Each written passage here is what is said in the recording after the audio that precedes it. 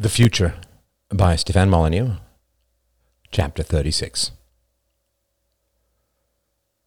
Cornelius left me soon after with the useless and annoying suggestion that I get some rest, as if that is a choice for the sickly. I retired back to my room with the booklet and decided to enjoy my little secret about myself. I don't feel fear. Power is fear avoidance. It is escaping the need to please, the need to be of service. Oh, I loved how, back in my day, in my heyday, I was referred to as a public servant. I turned the public into servants. I did not serve the public. A servant can get fired. A servant has to be good at his job and requires excellent references.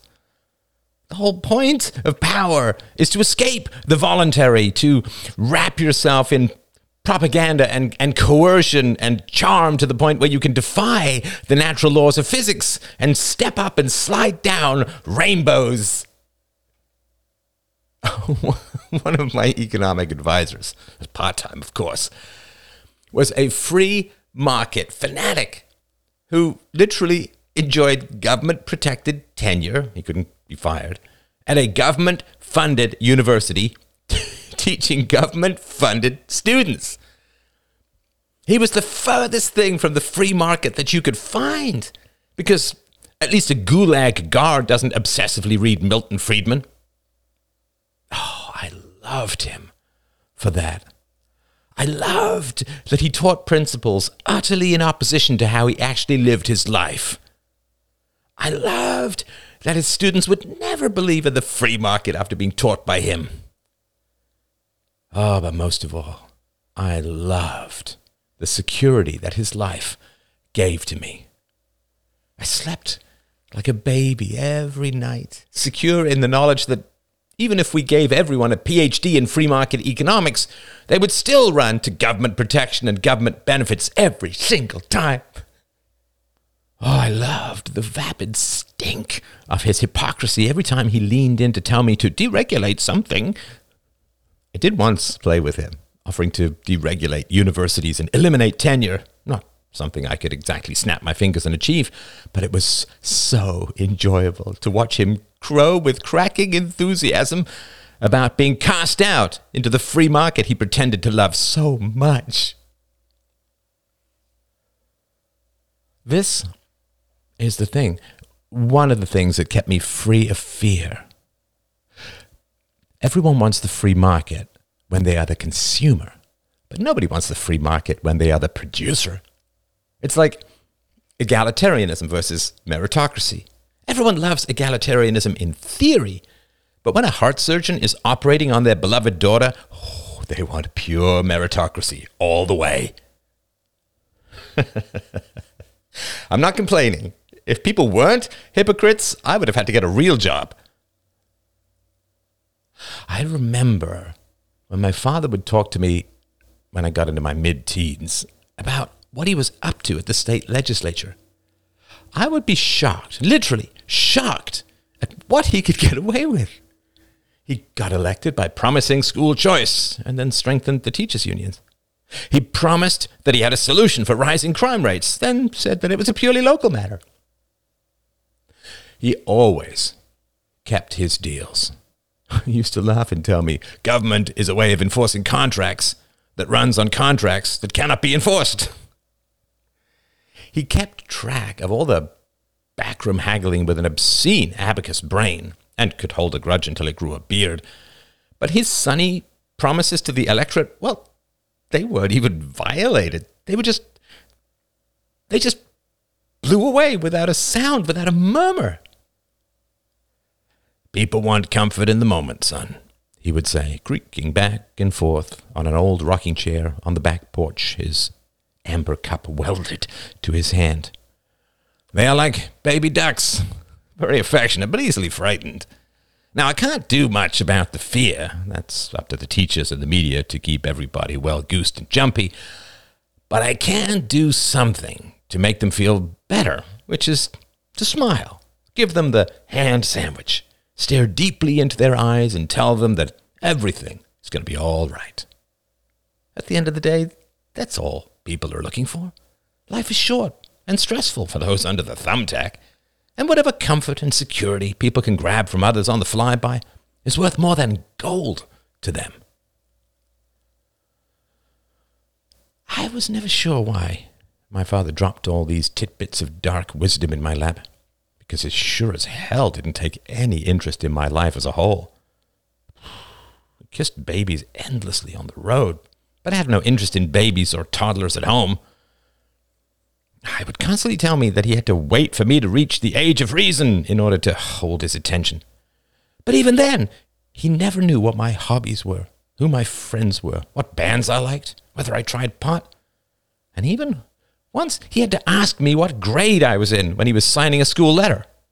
I hated him for that. Until I did the same thing with Jake, my eldest son. I know. He came from a different generation. Children are to be seen and not heard. But it did bother me if I blocked his view of the television and he would grunt, "You might be a pain, but you're not a window pane."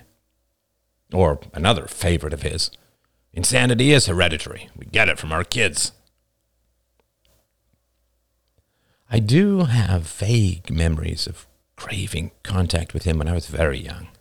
I remember pretending to fall asleep on his lap when I was maybe 2, while he was laughing at some incomprehensible comedy on the screen and enjoying his belly pressing against my cheek, the few hairs that escaped his shirt tickling my skin.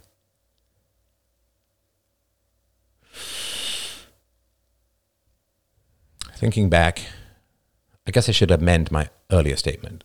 Politics is not about avoiding fear, but displacing it.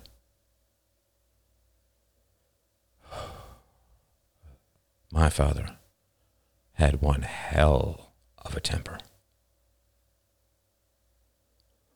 There was a pattern, A bunch of kids would be over at the house, a huge house, and we would take over the upstairs and invent our games or limits ourselves. And the noise would increase and the dangers would escalate, and then something would be broken, someone would crack a knee, someone would burst into tears, and my mother would come up the stairs with her usual shrill exasperation, which we refused to listen to. It was always vaguely shameful to submit to a woman's upset, and she would angrily and ineffectually nag at us from the top of the stairs while we silently bragged by continuing our mayhem. And eventually we would summon the dark force of my father's footsteps, and he would holler from the middle of the stairs, the phone hanging by his side on mute. And he would never say, "Listen to your mother," or anything like that. He might as well ask us to play on the ceiling. But he would demand that the noise and commotion cease right now. We took a deep, visceral pleasure in freezing in place. I know now it was a way of humiliating our mother, but there was more to it than that. I didn't know any children, any sons, who were close to their fathers in my world. In fact, I remember a silly joke from those days. 2 boys sitting on the steps. One says to the other, "I bet my dad could beat up your dad." The other replies, "Really? How much would that cost me?" We wanted our fathers to pay attention to us, but they only intervened when we jacked up the chaos to light speed. Mothers couldn't teach us how to be men. And it was a maternal world in those days. Nannies, daycare teachers, school teachers, they were all women, all frazzled, all overwhelmed, and perpetually frustrated by boys. They basically viewed us as broken girls. Male authorities were an oasis in the desert, the endless quicksand of the feminine.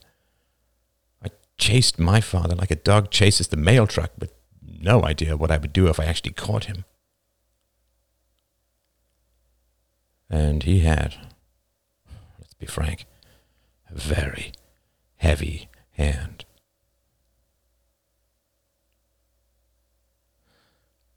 I didn't check the weather when I was young, so every day was a surprise of sun or rain. I didn't know the impact of the outside world on my father, so I couldn't predict his moods. And all kids are pretty selfish, boys especially. So we take everything personally, as if we are the only influence on those around us. I guess my father had his good days and his bad days. On his good days, you got ice cream, tickles, and bad jokes.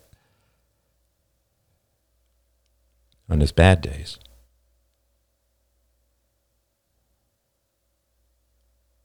I got beaten. No point in beating around the bush, I suppose.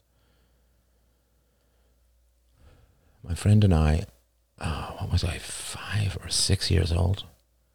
We were playing some imaginary spaceship game, and I put a glass of water on an antique cabinet.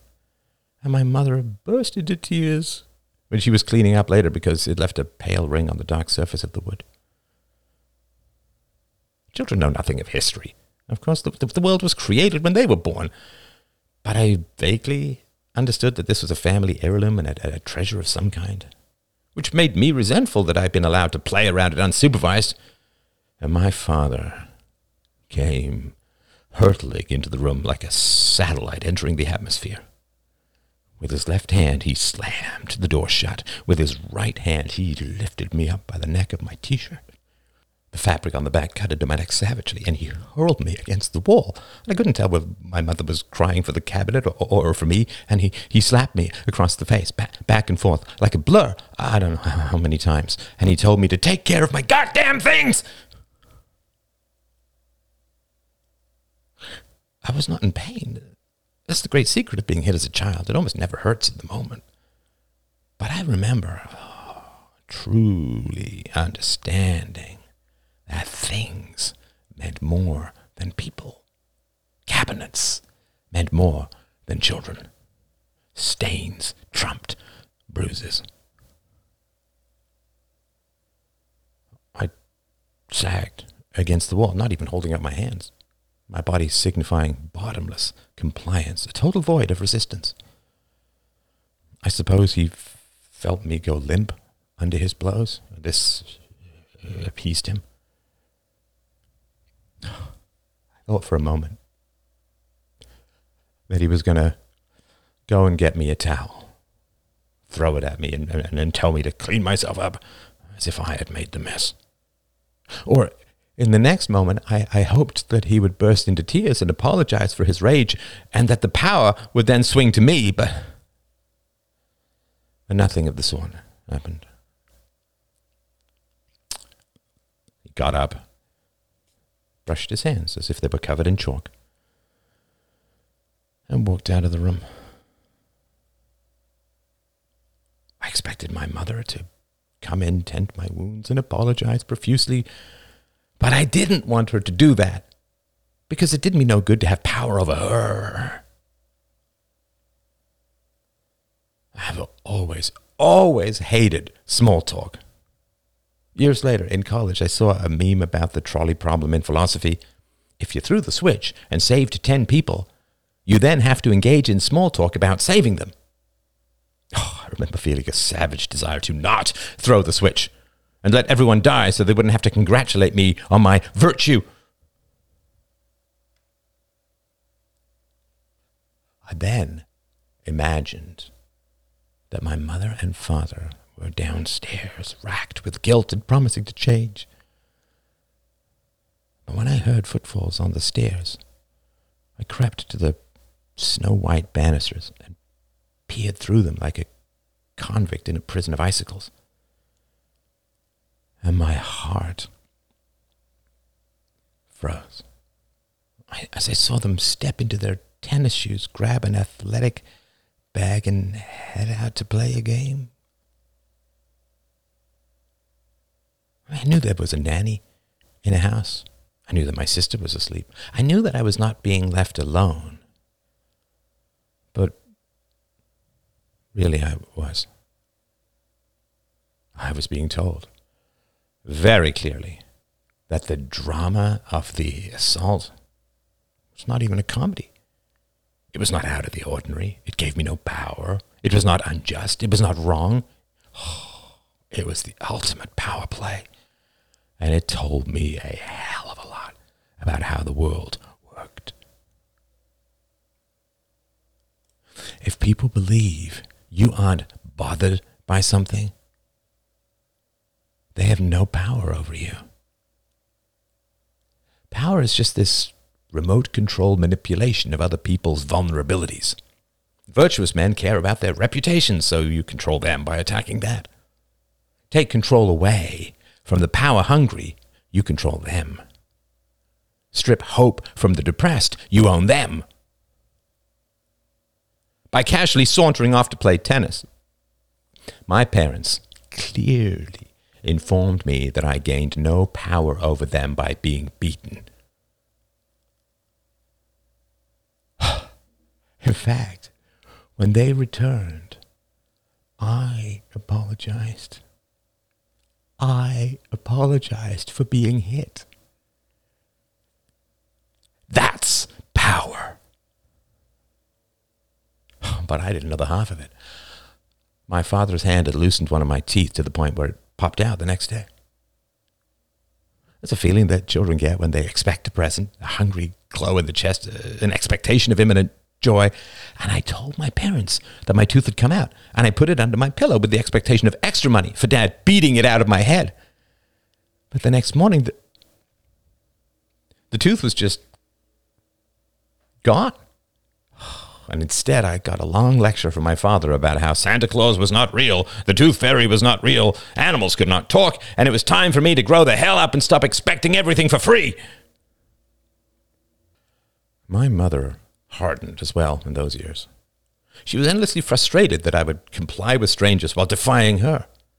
But she married a man who didn't seem to give a crap about her feelings, so I knew deep down that she was just trying to keep me a child, control me. She did not love obedient males. Rebellion was my only chance. I remember when I was about 9, becoming quite fascinated by my parents' relationship and trying to eavesdrop on them whenever I could. They were cautiously reserved, and I could usually only hear murmurs through the ventilation. I suppose they were always concerned that someone could hijack their phones and listen in. But I did hear them talking once at the foot of the garden, when I pretended to nap on a lounge chair, but was surreptitiously cupping my ear to hear the words that strangely echoed off a stone statue. 20 years, I feel I barely know you, said my mother. Her tone was aggrieved, as it so often was. That morning she had turned on a blender, but it had sparked and died in her hands, and she had lifted it off the counter, as if to hurl it, before dropping it and crying out to no one that nothing worked. My father just grunted. You got to stop talking to Joan. This isn't about Joan. Of course it is.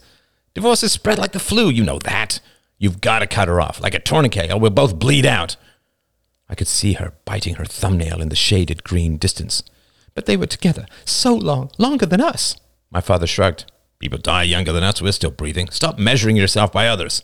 She looked at him savagely. Oh, hell, you're one to talk. All you do is measure your dick against everyone else. Maybe, but you don't seem to mind the beautiful house and dresses it buys. It always comes down to money.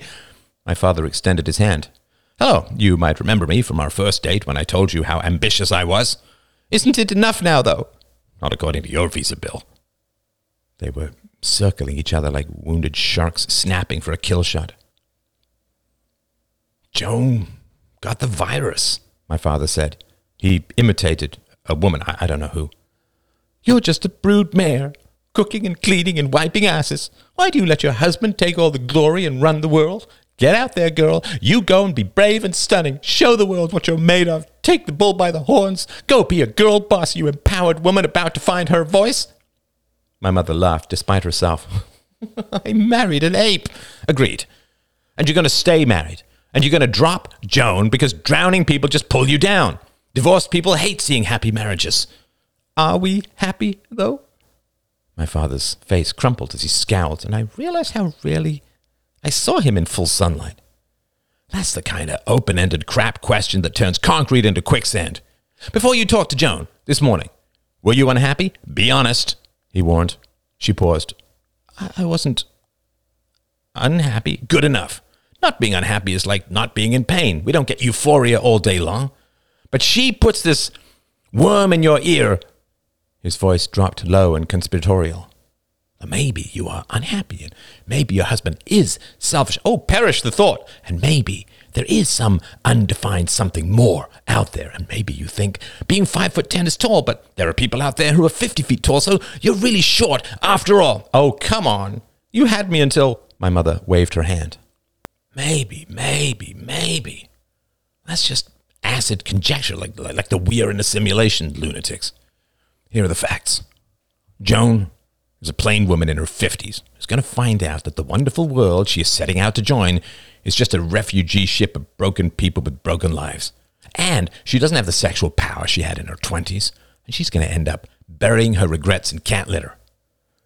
And all the money she thinks she's going to get from Bill, well, it's just going to go to lawyers and 2 houses and 18 vacations. It's pathetic, and I hate her with all my heart for sowing this stupidity in the minds of her friends. She screwed up. She got greedy, she overreached, and now she's fallen out of the cruise ship, and we cannot circle back to find her. My mother gnawed at her thumb. She's so sad. She needs someone. She had someone. She had Bill and a decent marriage. But someone put the worm in her ear, and now she's trying to put the worm in your ear. Don't let her. Don't do it. It's a hole with no bottom. You know it.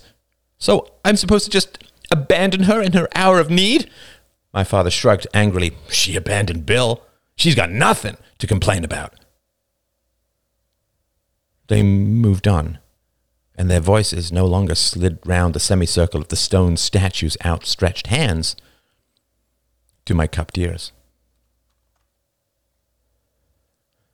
I'd heard enough. Women had to be wrangled. Their sympathies were their weakness.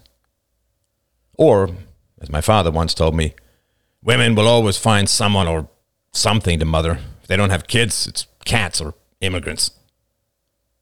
I sometimes wished that the whole world was women when I was running for office.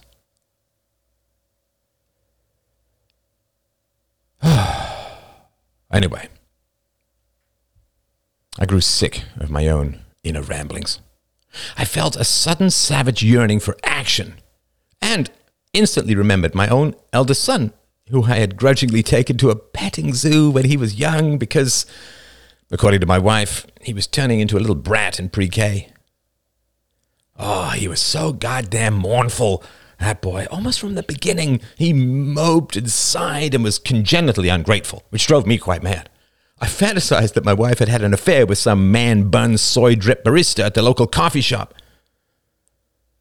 Oh, Jake just talked and talked. He once complained that he was dying of boredom. You can't die of boredom, I snapped. How do you know? Because I've spent months listening to you go on and on about that Robocraft game. I had to savagely cut him off when he went on these ramble tangents, I called them. Endless stories of his dreams and ideas and plans. Oh, I didn't even bother to listen. Just thought my own thoughts and went all zen and into the future like he was a trickling brook of vapid nonsense. My daughter was a talker too, but you could get a word in edgewise. I remember her describing her ideal restaurant once. In the woods, high in a treetop, birds on the leaves, rope swings, and koi ponds. It was entertaining enough to interest me. I added in some robot waiters, and it was actually kind of fun. But my eldest son, the whiner, who wouldn't get a haircut until I held him down, I spent most of his childhood just shutting him up. He was like an impossible, leaky house. Every hole you patched just bled drippy water somewhere else. He did, though, eventually shut the hell up. I had pretended to read a few books on parenting, slipping my cell phone between the pages so I could actually get something done, and knew that I wasn't supposed to make him like me, which would have been all right if he had wanted to be anything at all. But he was born silent. I thought he was retarded at first, or whatever word you're supposed to use in the current minute, but I could tell his perceptiveness from across the room. He was silent. He moped. He was a drip. But he was... He judged, too. Judged me in that involuntary way that some children have, like they're little conscious computers that chatter without control, like dreams. Thank God my second son was a mindless, charismatic, athletic ape who poured himself like quicksilver into whatever popular container came jostling along the cultural conveyor belt. I was at, damn these memories, last one, this petting zoo, when my eldest son, who was inexplicably obsessed with ducks, his face lit up when he saw two of the foot-sized white birds in an enclosure next to some African cow with a tumor for a neck. And he ran towards the gate, waving his arms like a conductor windmilling at the edge of a cliff. Then, wrestling with some vaguely complicated latch, and he turned to me with a contemptible, agonized, begging expression. And I can still feel the cold rage, even now, hundreds of years after Jake's demise. Because he loved the ducks. He cared about the ducks. But he only regretfully needed me to open the latch, swing the gate, and give him access to that which he treasured. I was only a means to his end. His end was never me. His love was never for me. And if he could have opened that latch himself, he would have poured his heart into those stupid birds and forgotten me entirely. And what sort of boy wants to pick up and caress fluffy little birds? Oh, I made a mistake that day, which I worried about for over a week. I did not hit him.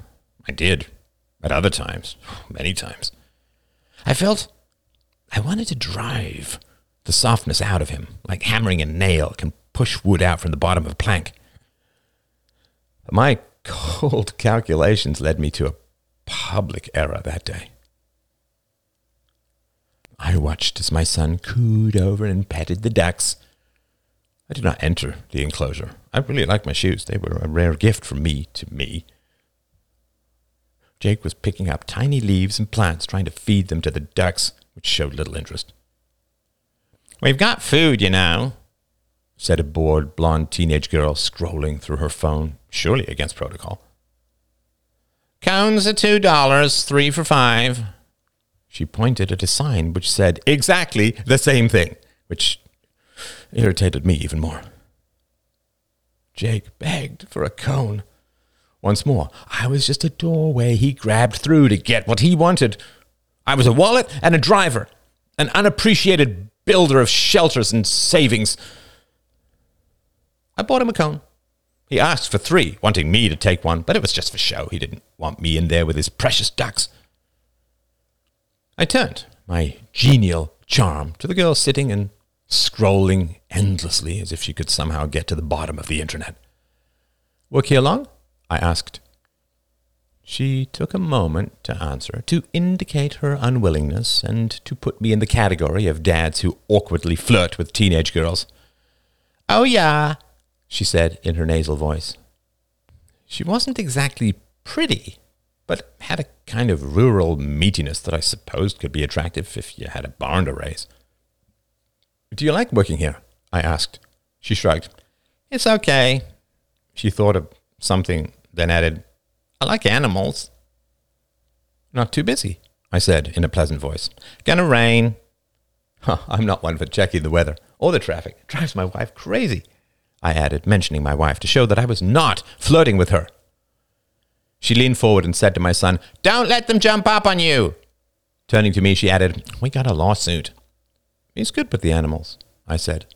She nodded indifferently, her hand creeping to her phone like a stalking spider. I nodded towards my son. He loves animals. I knew she was bored. I intended to be boring. But I also knew that she was supposed to keep the customers happy. I said, "Has anyone ever been cruel to the animals?" She sighed. "Some of the kids can be rough, but your boy is an angel." "Oh, he is. Oh, he'd love to work here." She sniggered. "Maybe once he figures out the fence." I nodded. "He wants a little time off from me, so I'm going to go and get some lunch. I have some calls." "You're not supposed to leave him here unattended." Again, she pointed to a sign that said exactly the same thing. I leaned forward. but I will." She shivered slightly. You can't. You're not supposed to." "But I will." She blinked at me. Oh, this was always a moment I loved. When the little verbal nonsense that people spout to try and keep a conversation on a familiar track, when they realize that those little tricks don't work with me, and they are off the tracks in the wilderness, where they might actually have to think for themselves for a moment to evaluate risk and reward.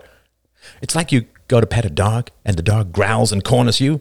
You get to live intensely for a moment. Charisma is a kind of danger. I turned to walk away. The girl said, "I'll have to call security." I laughed, then turned around. "You got a crack guard on duty here?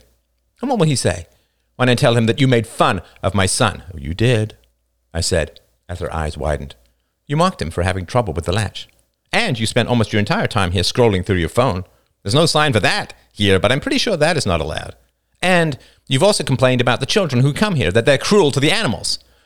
Not a good look. Not very good for the position." I lifted my phone. "Should I leave a review? What is your name?" Her eyes refused to fix on mine and darted around, as people always did, looking for rescue from the results of their own crappy behavior. "I'll get in trouble if you leave him." Her voice trailed off, and my estimation of her rose a little. The usual girly trick of appealing to a man's protective nature faded in her throat, because I obviously had no trouble making her uncomfortable. But she earned the behavior. I was just paying her.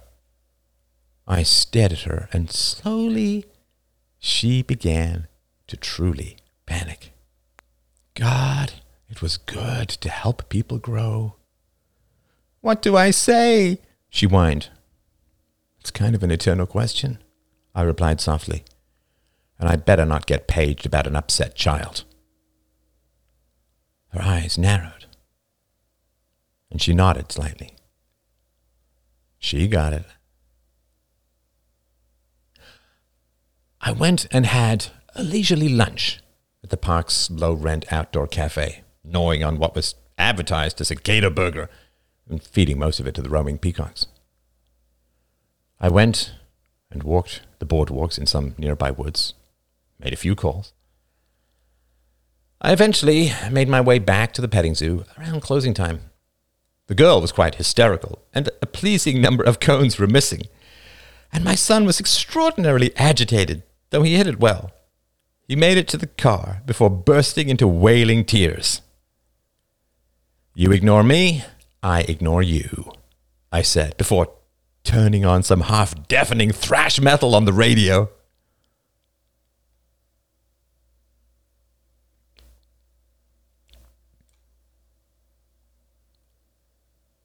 Chapter 37. Bored of the useless memories, I roll over and open the pamphlet Cornelius gave me. The laws. Steal from Plato much? I am mildly curious about whether this brave new world enforces intellectual property rights, so I open it up. Introduction. The law is the practical implementation of universal morality. It has the same relationship to morality that engineering has to physics. Physics aims to synthesize immediate experience and abstract it into the universal laws of matter and energy. Engineering takes the laws of physics and uses them to create practical objects that serve the needs of humanity in the present. Morality aims to define universally preferable behavior. The law translates morality into practical rules that enforce UPB. The basis of the law is as follows. 1. No law is valid if it is not taught to children. 2.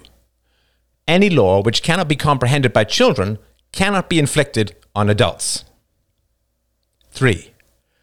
No law which violates the non-aggression principle is valid. 4. No law which violates property rights is valid. 5. No law which requires an expert to interpret is valid. 6. No law which cannot be universalized is valid. 7. The purpose of the law is to prevent violations of UPB. I chuckle. Idealistic scribbles. I succumbed to them too when I was about 14. Then I grew a beard and cynicism. Oh, children frightened by monsters make up rituals. These children make up rules to manage the savagery of man. Silly magic in the face of bloody mammals. I read on, wishing I had a glass of whiskey. Human beings own themselves and own the effects of their actions. Owning the effects of our actions is the basis for property rights, as well as morality and the law. When a man catches a fish, I snort, but continue. When a man catches a fish, he is creating the fish as property. A fish at the bottom of a lake is unowned, which means that it cannot be used to serve human needs. When a man invests his labor into catching the fish, he creates his property right over the fish, because he has converted it from unusable to usable. If a man builds a shelter, he has transformed the raw materials, which do not serve human needs, into a shelter, which does. Since a man owns the effects of his actions, he owns what he has transformed into human utility.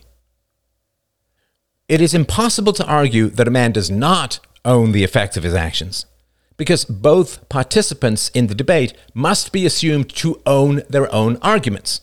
Otherwise, the debate becomes impossible.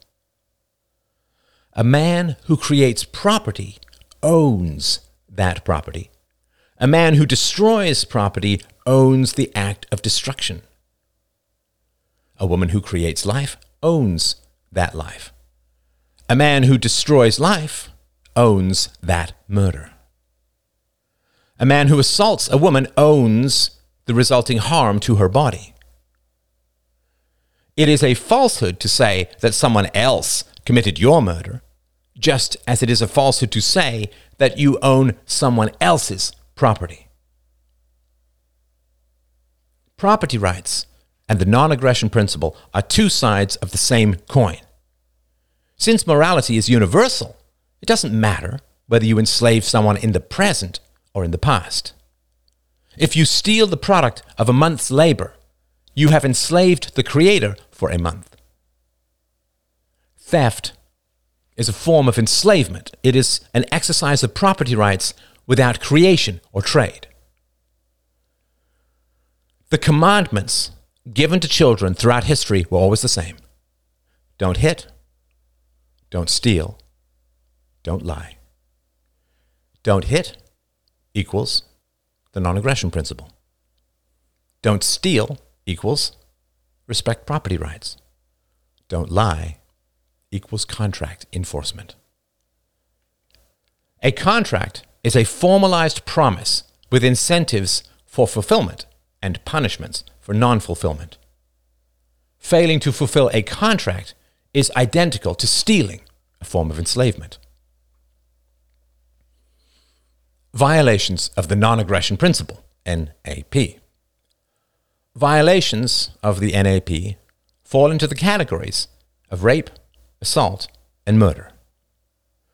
Violations of the NAP are categorized as unchosen injuries. There are circumstances in which people choose at least the potential for injury, such as contact sports or invasive medical procedures. Self-defense is not a violation of the NAP, since it aims to maintain an existing circumstance, non-injury, rather than create a new circumstance, which is the infliction of injury. Violations of property rights.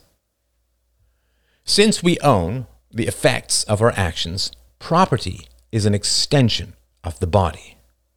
The NAP covers violations of the body, while property rights cover violations of the effects of the body, which is property.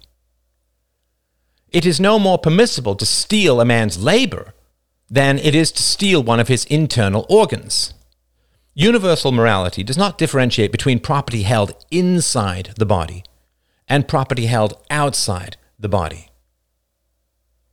Theft of property requires restitution to the point where the holder of the property is satisfied but not overjoyed.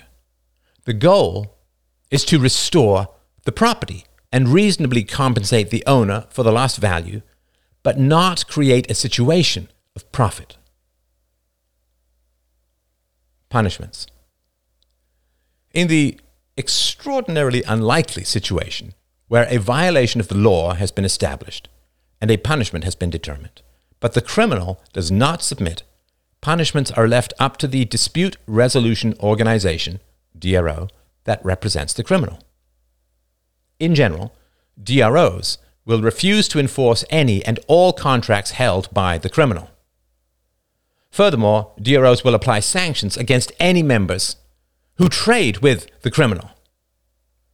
The criminal can restore his contract rating by performing the actions required by his or her DRO for restitution. Slander, libel. Anyone who lies about the character of another, producing quantifiable material damage, is liable for restitution. If a restaurant lies about finding repulsive material in the food of a competing restaurant, restitution is required. Statements of opinion must be clearly marked as such and cannot reference objective facts. Intellectual property, copyrights, trademarks, etc. Intellectual property is handled differently by different DROs. Most DROs will not enforce intellectual property, but a few do. It is incumbent on those who wish to enforce intellectual property to inform consumers. Parenting. Parents are responsible for raising their children to be empathetic, courageous, and moral. All DROs require medical scans of children from conception onwards to ensure healthy brain development.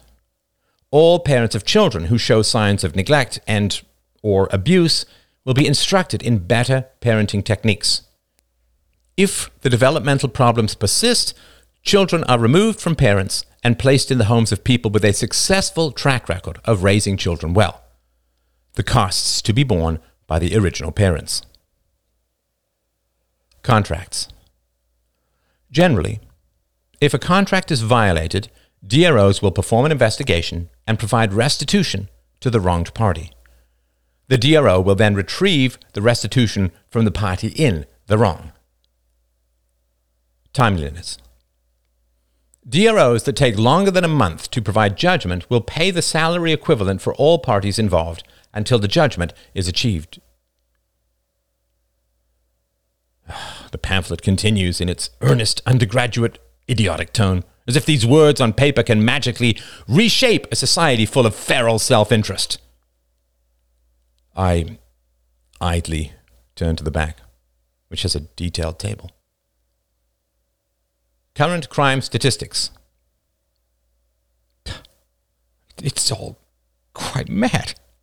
And I snort again, but more self-consciously this time. According to this information, this fantasy, there were only 347 murders in the previous year across a population of over 700 million.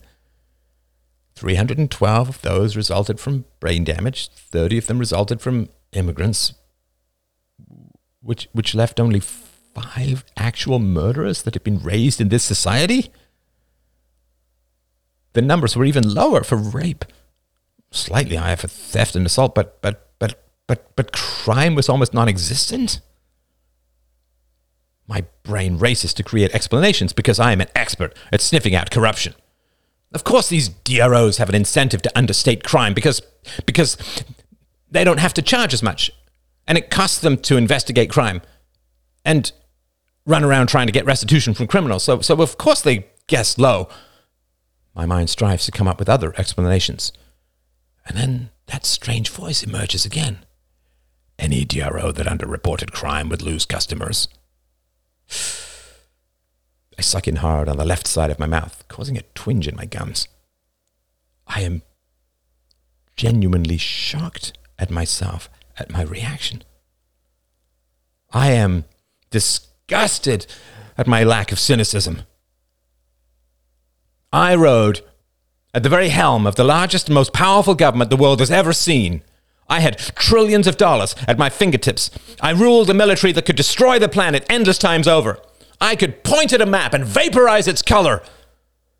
I was the most powerful man in the world, in the universe, as far as we knew. I was a superhero. I strode oceans at a step. Everyone deferred to me, even my haters. I was the center. I was the black hole, the gravity well, the puller of influence and pusher of gifts. And now these nerds claim to have solved the problem of crime. And I'm not inhuman. I wanted crime to go down in my way. I knew that a frightened population was easier to control, but I didn't want little kids shot in their cribs in turf wars. I have a heart. I wanted power because power is glorious. But I also wanted to do good, to go to my grave with a better world behind me, not to just be dug up and spat at because I was a giant freaking idiot. And I had my advisors, this endless procession of earnest, closely shaved men and laser lipsticked women with their slide decks and business cards you felt you had to unfold for all the letters behind their names. And not one of these goddamned empty suits and rustling pantyhose creatures ever said, "Oh, Mr. President, it's simple. We just have to turn parents into the opposite of you," said the voice. Feel a shock. And a faint, unpleasant sensation that I guess might be fear. And then mad rage swells my biceps. "Oh, this is a great time for you to make your voice heard. How many centuries too late? You don't get any points. I will not submit. You have no credibility because you were silent then, and now want me to bow down before your wisdom after the cure has been found?" I cannot sit in bed. Like a child, "Don't insult children. Shut up!" I threw the pamphlet across the room. I had been in the way. These numbers can't be real. This is an asylum trying to make me mad. The devil makes up numbers for you to serve. It can't possibly have been that simple. Everything starts with the family. And then I remember my son. My oldest son, and how I had to threaten him to never tell his mother about the petting zoo. And how he withdrew from me even further. And my aggression did nothing to have him serve me or want to be with me. "You can't have both. Shut up!" And then the first time that I really belted him, not with a belt, but I struggled to keep my hand open, I'll be honest. The little bastard tried to run away. That night, lost in the murky depths of my brain, he had been roundly yelled at by his mother for sneaking cookies. Oh, she was terrified that he might end up fat, how that would look. I understand we were all obsessively photographed, and you couldn't hide anything on social media anymore. But she didn't hit him, I'm pretty sure of that. And then the little weasel tried to make a run for it.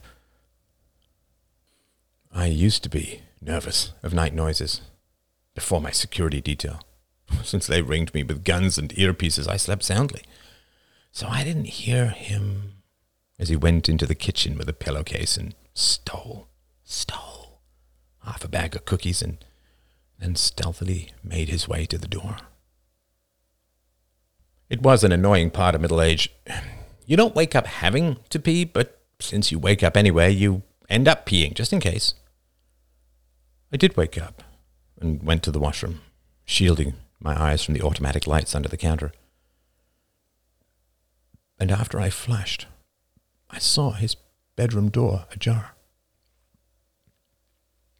I had a sudden stab of sentimentality and went to close it hoping to find some shred of affection at the sight of his tousled head passed out on his pillow. A parent who can't feel sweetness at the sight of a sleeping toddler has something very wrong with him. But his pillow was on the floor, and it had no pillowcase on it, which I have no idea why I noticed. That's not the sort of thing I would... And I heard a soft click from downstairs, from the... I don't know where exactly. The sounds bounce around like a canyon. And I had a sudden stab of panic. I know I said I never felt fear, but this was different. It was panic at the idea of exposure. You can think of it as an excess sense of caution rather than something pathetic like fear. He's trying to get away, I thought grimly. Why would he stay? Shut up with being too late! My heart was in my throat, and I bounded down the stairs, remembering that Jake always knew when I entered the room, no matter how quietly I moved. I raced from room to room, looking for him, until I saw his little body outlined like a dark smudge against the tall white of a side door. There were a number of locks and latches, and I remembered him at the petting zoo struggling with the gate, and I could see in a flash that he was almost done, that he was about to escape the... I had an image that we were not in a house, but a spaceship in orbit, and he was about to break out through an airlock where he would freeze and burst in the airless waste of space.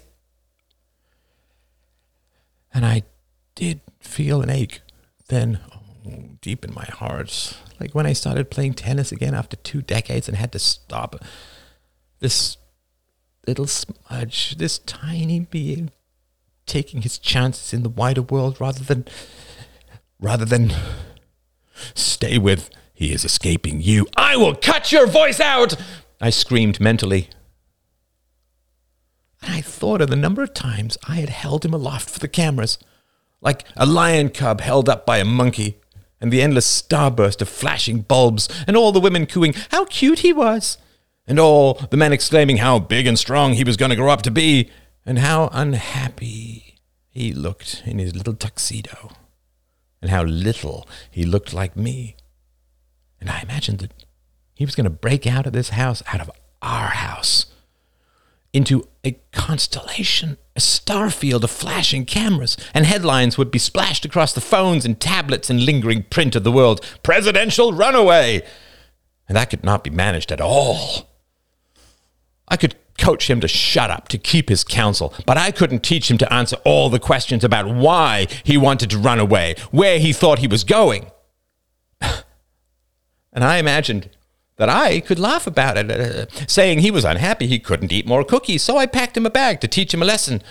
But sooner or later, his morose face, his gravitational unhappiness, his somber eyes and still cheeks, this would reveal what could not be stated, what could not be allowed to exist, any imperfection in the heart of the first family. His mother would beg. I would not. True to form, he heard me coming and turned around, his eyes wide. I felt on my feet the soft sandy crunch of a trail of cookie dust and saw his cheeks distended with selfish sugar. And I felt an anger that even for me was unprecedented. I said nothing. I pushed the door to make sure it was closed and imagined the guards on the other side, my security detail. And I knew that I could not pound him there, but I grabbed him with strenuous gentleness and pulled him up the stairs, feeling his legs tremble as they bounced on the soft steps. Say nothing, I hissed. My mind scrambled to find a way to keep his injuries hidden and realized that I had to lift him by his shoulders and pound his head against the doorframe. Not hard enough to break the skin, but hard enough to daze and terrify him. I was the most successful man in the entire world, and I would be goddamned if he would resist my will. Everything, every breadcrumb I put on the ground to lead him to a better place, he damn well owed me obedience, or even overt disobedience, rebellion, something! That night, pounding his head against the doorframe was the most strenuous self-control I ever had to master. I honestly wanted to grind him into a pulp. I had stepped or been pushed into the Old Testament, where patriarchs smashed the hesitant with stone tablets and flying beards. And I wanted that old world where puppies could be drowned and children corrected without a silly mob of bored and hyper-sentimental feel-bots screaming out their pathological sympathy for any underdog they cared to invent. I wanted to hold up his broken pieces as an example to me, to my other children, to my wife, of course, and to the world, that if you don't have the power to do this, what's the point of having power at all?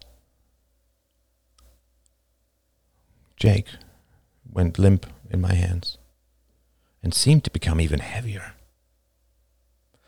I had to bite my cheeks, break blood, in order to slow and stop my pounding arms. I pulled him close to me, still feeling rage and hatred, and caressed the back of his head. I suppose he felt it was affectionate in his daze, but I was just checking for blood for broken skin and bubbling brains. He did not cry. I'll give him that. And the night secrets that bind father and son together, parent and child, wound around us like the embrace of a witch. He now knew that he could drive me to desperation. And I knew. What did I know? I knew he hated me. I licked the inside of my broken and bloody cheeks, and also circled certain knowledge of my son's hatred for me in my mind. Good. I knew I had one son who was blind enough to love me. Having one who was awake enough to hate me was no great problem. In fact, haters defined my political career entirely. Everyone who votes for you is matched by someone who hates you. The whole point is to set them against each other. I ended up with 2 children who liked me, and 1 child who knew me completely, and hated my guts. But he never tried to run away again. He was never indifferent again. He grew to hate. And as the object of his hatred, I had value to him forever.